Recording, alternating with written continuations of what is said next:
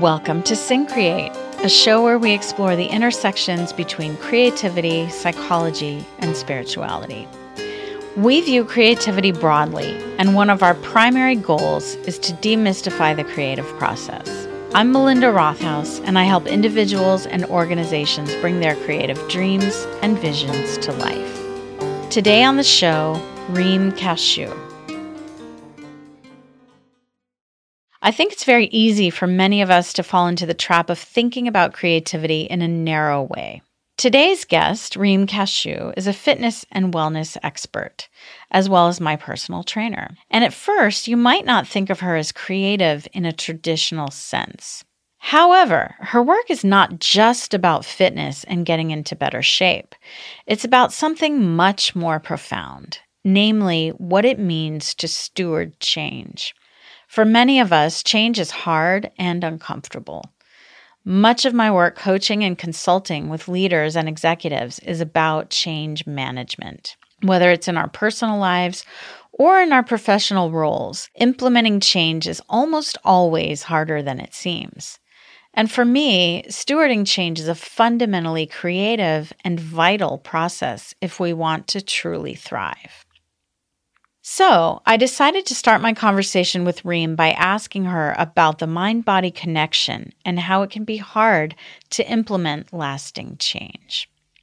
First of all, I think in today's society and our Western society, we spend a lot of focus in our minds, and we are not connected to our bodies. So we move through the day in this hustle, bustle, go, go, go, without actually feeling our bodies.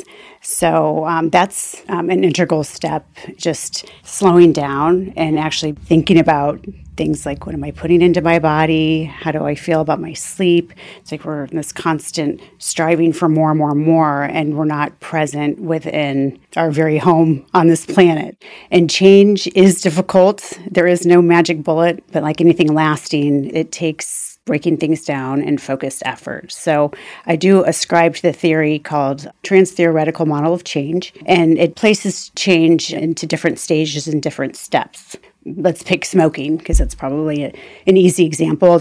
You're like, I smoke, maybe it might not be the best thing for me, but really pre-contemplation is where you couldn't care less. The second phase is contemplation, where you're starting to notice a few of my friends aren't quite smoking as much, and I still like it though. And then you move into a phase where you start to look around, you start to maybe read a little research, and then you move into the stage of action, where you might go to the drugstore and pick up a packet of the smoking gum, maybe look at it, don't buy it, put it back.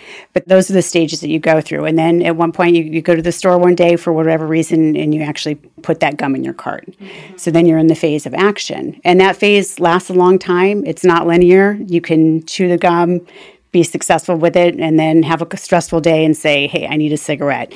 So it's like acknowledging that change is progressive, and it's something that does take time. Yeah. So just to kind of recap that, it sounds like the first few stages are actually in the mind. They are, yes. And then when we get to action, that's when it really starts to happen in the body. Yes. And to celebrate those small successes, even the fact that you looked at that package of gum is still a success. So acknowledging, because you're like, oh, I should. We live in a society of I should be better. I should be doing this. You are where you are in that space for a reason. And when the time is right, you'll make a decision to move forward. So it's even acknowledging 5 months ago, I wouldn't have even considered going to the drugstore and looking at this. And now you've read the back of it and thought, how would I implement this into my life? How would my life be a little bit better if I didn't smoke? So you start to weigh the pros and cons of changing, and there's also pros of not changing. Yeah. And it sounds like having the intention to change, even if it starts with the tiniest little glimmer, and then it starts to build. Yes. I always feel like there's a little seed. And when you slow down and you have those quiet moments, you hear those voices saying, maybe this is something that I want to take a look at. This isn't leading to my highest self. Yeah. I want to take a step back and kind of hear a little bit more about your journey. Your father was Syrian and your mother's from Iowa. You spent your early life in Kuwait, correct? Yes. And then came here to the U.S. when you were in about sixth grade. And so we were talking about this the other day, and just the question of like, what was the biggest difference, you noticed when coming here, or what was the biggest shift? And you answered with one word. I can't remember. Was it alienation? That it was actually freedom, but I love, freedom and alienation. There's almost like a tension of opposites there. There is some polarity there. Yeah. So what was that alienation? Yeah. So freedom was the image that I had. I actually would cry and write poetry. And I remember just sitting on my steps as a little girl, daydreaming about living in the United States. I very much glamorized it, listened to, Johnny Cash, John Denver, and, living in Kuwait, although it is progressive as far as Arabic countries go, it was still an environment where we felt apprehension going out and about in the day. So I've just had these, fantasies of just being free. And it is one of the key components in my life that has driven me, is that sense of freedom. And then we came to the United States. I went to a very strict private school in Kuwait with, uniforms and very regimented sort of environment. And our initial move was to South Florida in Miami. Very different. Very different. I showed up. I thought, being an American was wearing a plaid shirt and Wrangler jeans and dingo boots. So here I am, a girl named Reem, showing up in the South Miami public school. And it was like, I was hit with a lot of walls, a lot of rejection, alienation, feeling alone, feeling like I didn't belong. So it went from having these images of grandeur to feeling very alone and isolated. Wow, that feels like a big fall. A big fall, yes. Yeah. It was. Okay. So kind of coming from that, I know that as your life progressed, you've overcome some significant challenges. And at a certain point, you got really into fitness. You've done competitive sports, triathlons. You have been a personal trainer for many years. And now you're on your own as a wellness coach and entrepreneur. You've done fitness modeling. And so I'm curious, was there a particular turning point in your life, maybe a crisis, an epiphany, an insight that really made a big shift for you in your fitness journey? Well, I probably should start with how my fitness journey began. Yes. I wasn't particularly, you mentioned that, I did endure some trauma and some crisis growing up in high school and was not involved in sports at all. I had no knowledge that I was even good at in any sports. And I was dating a particular person who was very physically abusive, and he moved to another state. And the day that he moved, I kept driving by this gym.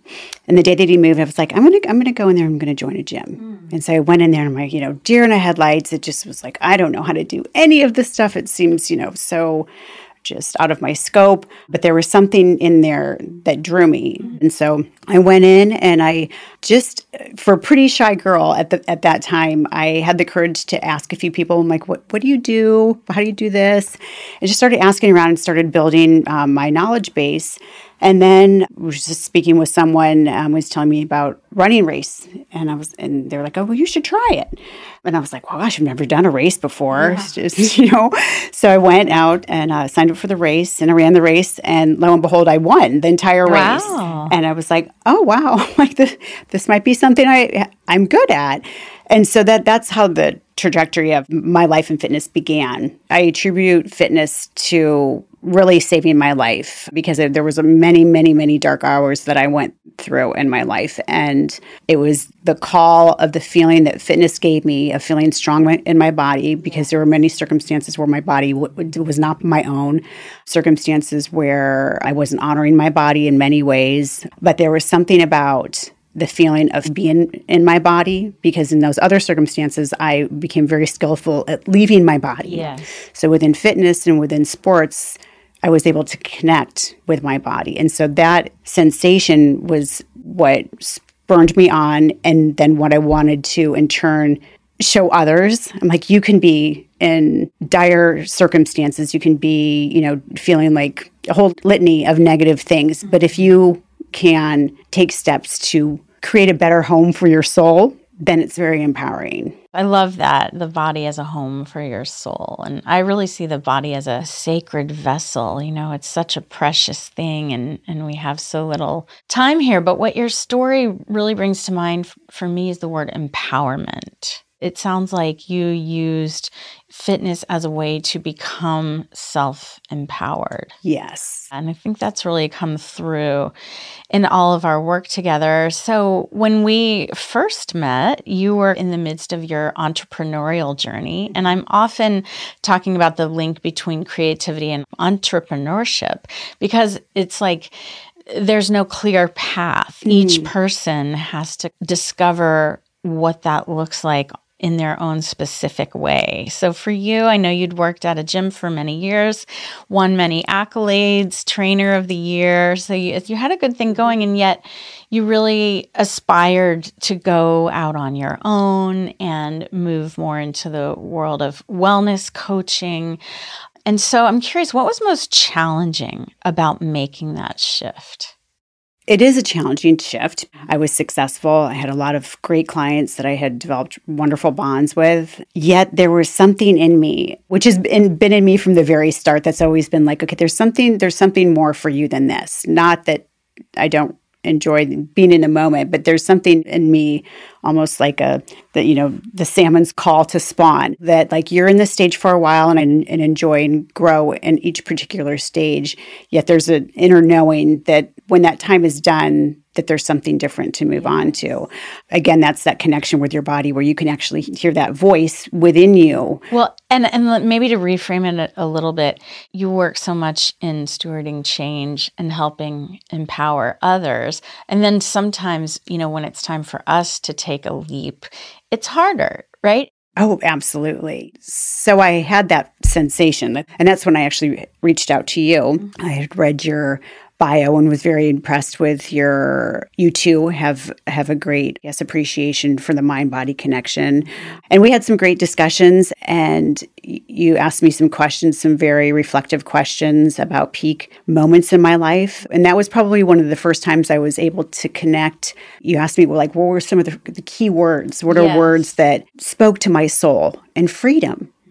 I was in a corporate work environment. I didn't have freedom. I had freedom, within my appointments with my clients, but as far as the things that I could talk about, delving deeper, not just talking about the physical side of wellness, but able to talk about the holistic side, the spiritual side, those deeper aspects that lead to true wholeness. So you got me asking those questions of myself. What's important to me? Yet the time wasn't right. The time was not right for me to take that big step because you lose sight of the shore, and I was on a comfortable shore, and I was going to have to go into waters where I maybe couldn't see either side of the shore. But a seed was planted. A seed was planted. And you were very critical in that sort of point where I was like, this is something and I want more. And also, we'll probably get to this later, but also continuing education was something that I'm a lifelong learner. So that was another seed that was in my head. I'm like, what if I got a PhD? So those multiple seeds were planted at that time, but the time wasn't right. So then insert COVID. A turning point for so many of us. A turning point for so many. And that's another thing with changes is oftentimes that door will slightly come ajar and you have to just leap. You have to leap. You never know.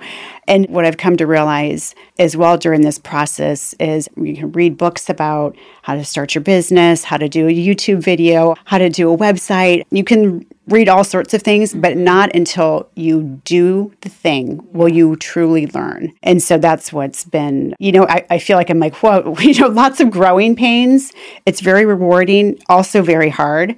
And it also allows me to speak to my clients who are experiencing growing pains in their area of challenge. I'm like, I know exactly what that feels like. It's not in the same area that you're working with right now, but it's the way I feel maybe in an academic setting right now or in some other aspect of my life. It's like we're all, nature is changing. We're all always changing. And if we're stagnant, we're dead. Either we're dead physically or we feel like we're dead. And one of my life's missions is to not die with my music inside me. Yes. And that's what I hope. That. That's what I hope to impart on others as well. Yeah, I love that. And there's a couple things that you bring up there that I find interesting. One of which is in my experience in working with people, the most effective way to do that oftentimes is through empathy. So as you said, when we've been through it ourselves, when we've experienced the suffering and we know what it's like, it's a lot easier to empathize with other people and then kind of say, look, this is what I was able to do, and you can do the same. Yes. And then, so you mentioned being a lifelong learner. I know that you're currently doing a master's in transpersonal psychology, consciousness, and spirituality. And so for me, when I work with different types of creatives, writers, authors, but I think, this could be equated to anybody who's trying to implement change in whatever context of their life.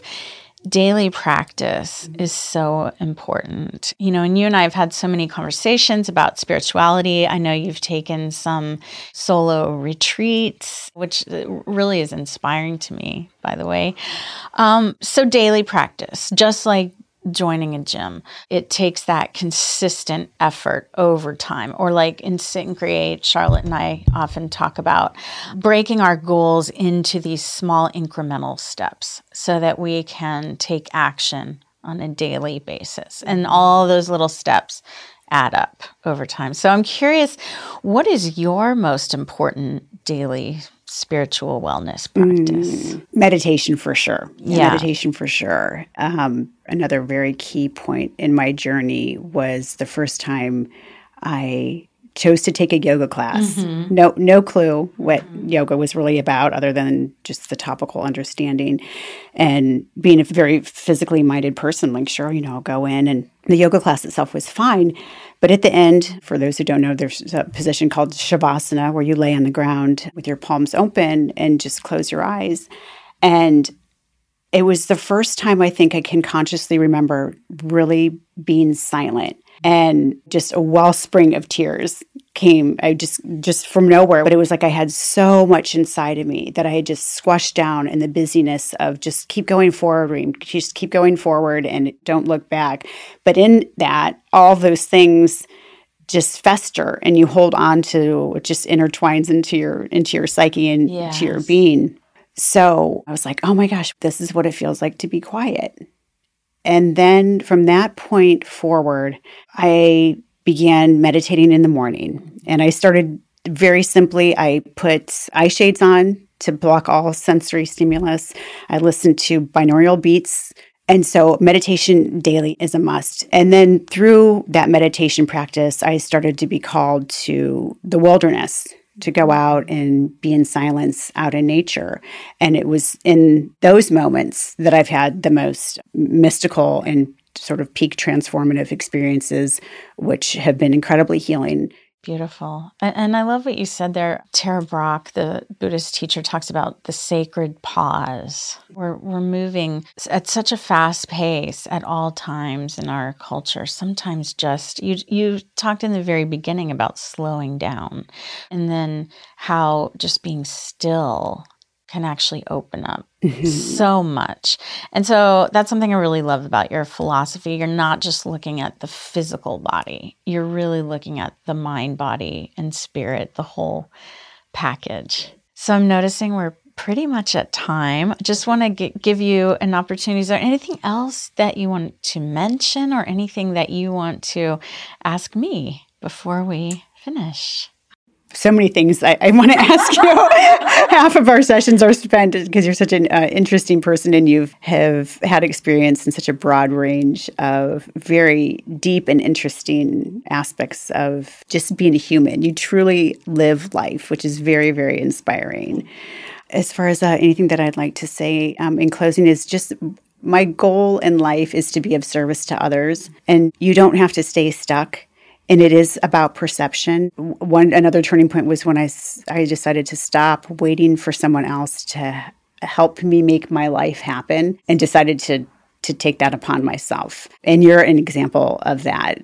So I feel very inspired that we've come full circle, that I came to you eliciting your help, and that I can be of some service to you. But in the end, it's us helping one another that leads to, I think, the beauty of life. Yeah, and it really does create a synergy. Yeah. So thank you so much. You're welcome. It's Thanks been for wonderful. having me. I really appreciate your coming. Thank you.